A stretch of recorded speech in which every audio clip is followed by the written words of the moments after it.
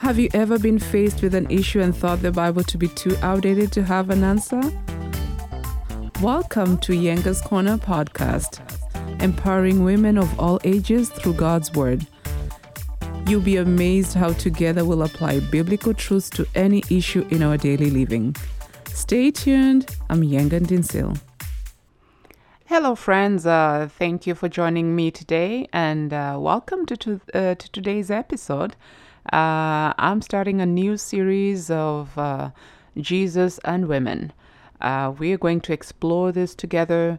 There's biblical truths that we're going to uncover in seeing how Jesus walked with women, how his relationship, how he related to women during his time here on earth. Because as some of you may or may not know, in the first century of the Jewish culture, women didn't have a very huge role. They were kind of considered as second-class citizens. We see them more in the shadows. And as we know, Jesus, he always crossed those boundaries. He always did things against the norm. And we see how he invites women, how he gives women the place that they deserve, the consideration that they deserve. You know, there is no favoritism. There's no one being higher than the other. He created both men and women equally. So this is going to be an interesting series. So stay tuned. And today we're going to see the first encounter. Like I said in my previous episode, I kind of introduced that, is that we're seeing this woman who came to Jesus with her alabaster box. And the alabaster box was actually filled with very expensive ointment that she had purchased or she had kept over the years. However it is, she had preserved this ointment. And we see her using it upon Jesus. So we'll dive into the scripture to find this story. It's in Luke chapter 7, the book of Luke chapter 7, from verse 36 to verse 50. I'm not going to read all of it. Take the time to read it and just to be able to get the full context of it. This woman that comes to Jesus, she's not even named. Like she's actually having a reputation that kind of gives her name. People have replaced her name with her reputation. And the Bible calls her a sinner. The Bible here talks of this woman as a sinner. So imagine being nicknamed a name that is not cute and fuzzy, but a name that really depicts your reputation. A nickname that is very distasteful. And this was the case for this woman. So I'm just going to read a few verses here and there just so that we can be able to get the context of this story. From verse 37, the Bible says, "And behold, a woman of the city who was a sinner, when she learned that he was reclining at table," he is Jesus here, "in the Pharisee's house, brought an alabaster flask of ointment, and standing behind him at his feet, weeping, she began to wet his feet with her tears, and wiped them with the hair of her head, and kissed his feet, and anointed them with ointment." Now when the Pharisee who had invited him saw this, he said to himself, "If this man was a prophet, he would have known who and what sort of woman this is who is touching him, for she is a sinner." And Jesus answering said to him, "Simon, I have something to say to you." And he answered, "Say, teacher." "A certain moneylender had 2 debtors. One owed 500 denarii, and the other 50. When they could not pay, he cancelled the debt of both. Now which of them will love him more?" Simon answered, "The one, I suppose, for whom he had cancelled the larger debt." And he said to him, "You have judged rightly." So here we see Jesus sitting at the table, got an invitation by this Pharisee, and this woman coming behind him. The Jewish custom, when they would recline at the table, they'll basically kind of tuck their feet behind them. That's why this woman, knowing that she doesn't even deserve to be there, she didn't come at the table. She just went behind Jesus and started weeping and was just showering Jesus' feet with her tears, and her wiping his feet with her hair and pouring the ointment on Jesus' feet. And we can see the reaction. Like I said before, women were treated second class. So the introduction to this woman's name is that she was a sinner. And the Pharisee confirms it and says, if Jesus knew who this person is, who this woman is, if he was really a prophet, he would know that she's a sinner. Can you imagine, being given the title of a sinner? It is something that is such an abomination, being called a sinner. Oh, hi, sinner. Oh, there goes the sinner. Not being called Jane, Mary, Agnes. No, not being called by your name at all. So her name had been forgotten, and she had been given a different identity. She had been given a name that was so distasteful that it took up her identity. And everybody knew that she was a sinner, and she was pointed at everywhere that she went. Maybe this woman had been looking for an opportunity to meet with Jesus. Maybe she's been listening to Jesus at afar. And maybe the message coming from Jesus had touched her, and she wanted to come up close. And she had never gotten that opportunity until she learned that Jesus was actually at the Pharisee's house. What a courage that she took to go in. And she was not only a woman, but not an ordinary woman. She was a sinful woman, and the whole city knew about it. And yet she came. She took that step of faith, and she wept. She poured everything that she had. She knew that she had nothing else to lose. Her reputation was already gone. She wasn't afraid of what people were going to say, because they were saying things that are so horrible anyways. So she didn't have anything to lose. She came to Jesus because that was her only hope. She knew that that was her last chance, and she knew that she had to seize it. Friends, what a place to be at. What a place to be at.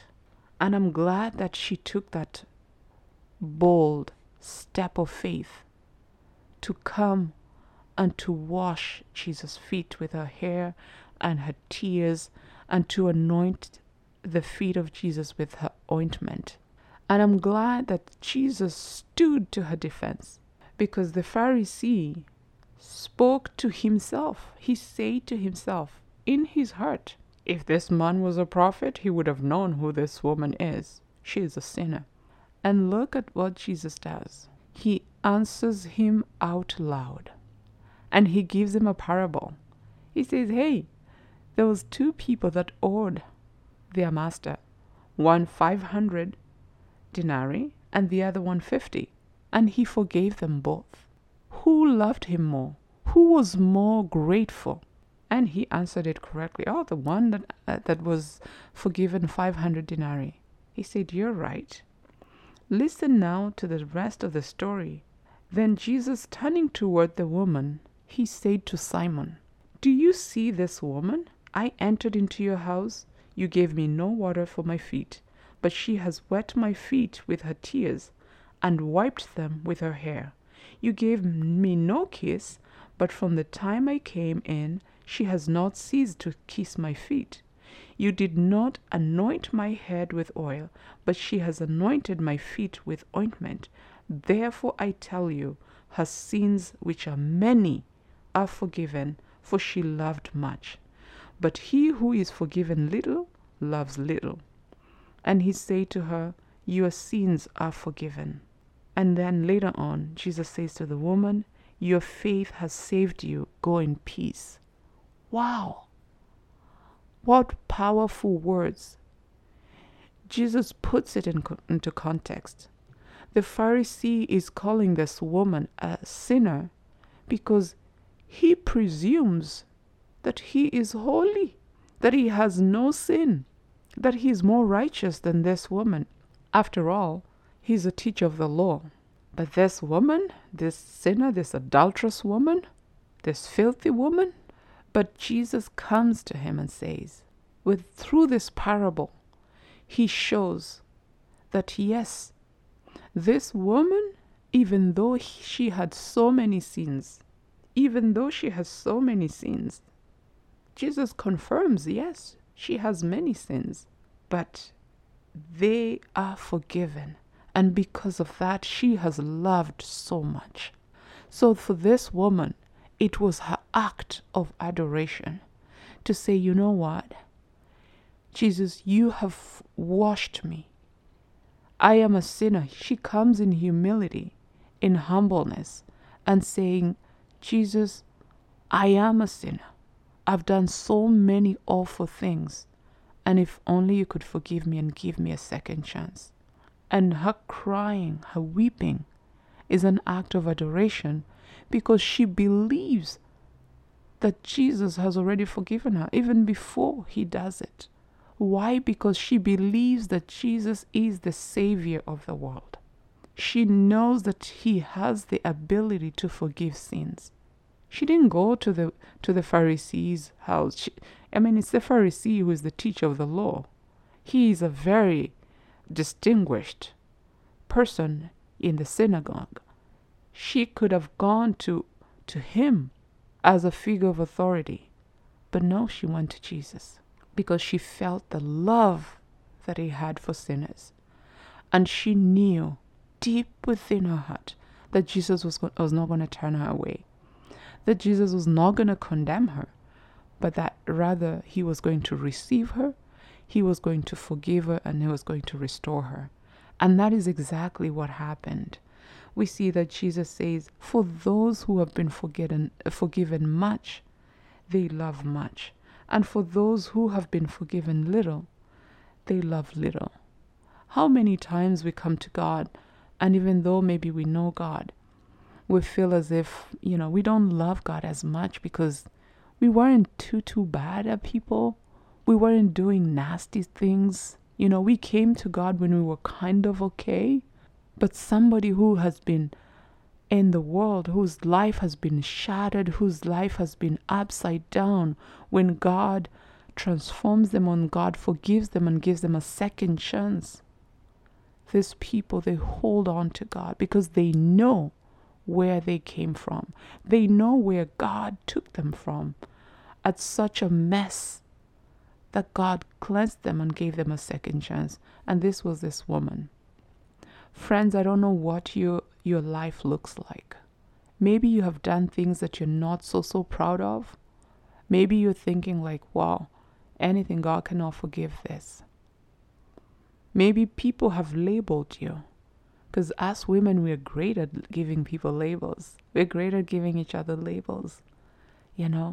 So whatever the label that you've been given, whatever the identity you've been given, Jesus is giving you an opportunity to change you, to transform your life, and to give you a new identity. This woman, she went being new, being transformed, being changed. And I'm glad that she took that step of faith, that bold step of faith. So I'm inviting you today. Maybe you have done things that you're not so proud of, but God wants to give you a second chance. God wants to forgive you. God wants to cleanse you. You see, friends, God does not condemn. He did not come to this world to condemn it, but he came to save it. And to whoever comes to him, he will not turn away, regardless of what you have done. Jesus says we should not fear man who can only touch the body but has no power over the soul. So when you're coming to God, don't care about what people are going to say. Don't care about what your family is going to say, what friends are going to say. Because God wants to give you a new life. God wants to restore you. God wants to mend all those broken pieces in you. And He wants to create something beautiful, something new. But only if you allow Him. Only if you come as this woman with her alabaster box and she poured it all at the feet of Jesus. What an act of adoration. The same thing. There is nothing in you, there is nothing in me that has a greater value than what God has done in our lives and what God can do in our lives. So I'm inviting you today, friends, if you have not given your life to Christ, take this moment, come to Him. No matter how messed up your past has been, no matter what bad things you've done in the past, and you feel as if you cannot have a fresh start, you cannot, start a new page.